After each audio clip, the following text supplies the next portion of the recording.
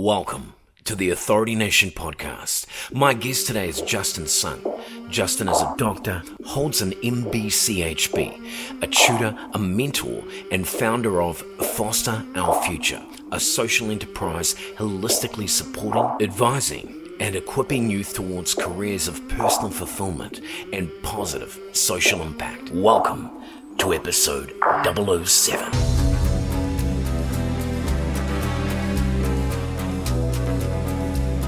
I guess I didn't really realize that until I had finished medical school and sunk $100,000 into it. Working as a doctor for a couple years, I just resigned from full-time clinical medical work. So Foster Our Future aligned more with what I really wanted to get out of medicine, I suppose. It was allowing me to help people in a way that I felt was more meaningful for me. Helping people was the common denominator. The medical part of helping people doesn't need to be the way that I create my impact. We created a mentoring program to try to do that. The habits and the discipline of actually learning. Skills, habits, the mindset, sense of identity, community, priorities, 7 generations of students that I've had that I see going through all of this. Fear-mongering and exploitation and misinformation and just people have no idea what the hell is going on. Toxic, over-competitive vibe. Change that landscape. Students that have come through your system and are now qualified doctors. Big corporations that just have a financial incentive to creating a certain culture. What would help your organization grow? $10 million. Bray, can you write them a check? Tutoring or mentoring out of principle is almost ethically wrong because there's such a culture around exploiting students for it. So what we try to do is actually fight against that, change the culture to one that's more collaborative. If that community really started engaging with a funnel value into it as much as possible. I can see there's some fight in you. My name is Justin. Justin comes from justice, which is actually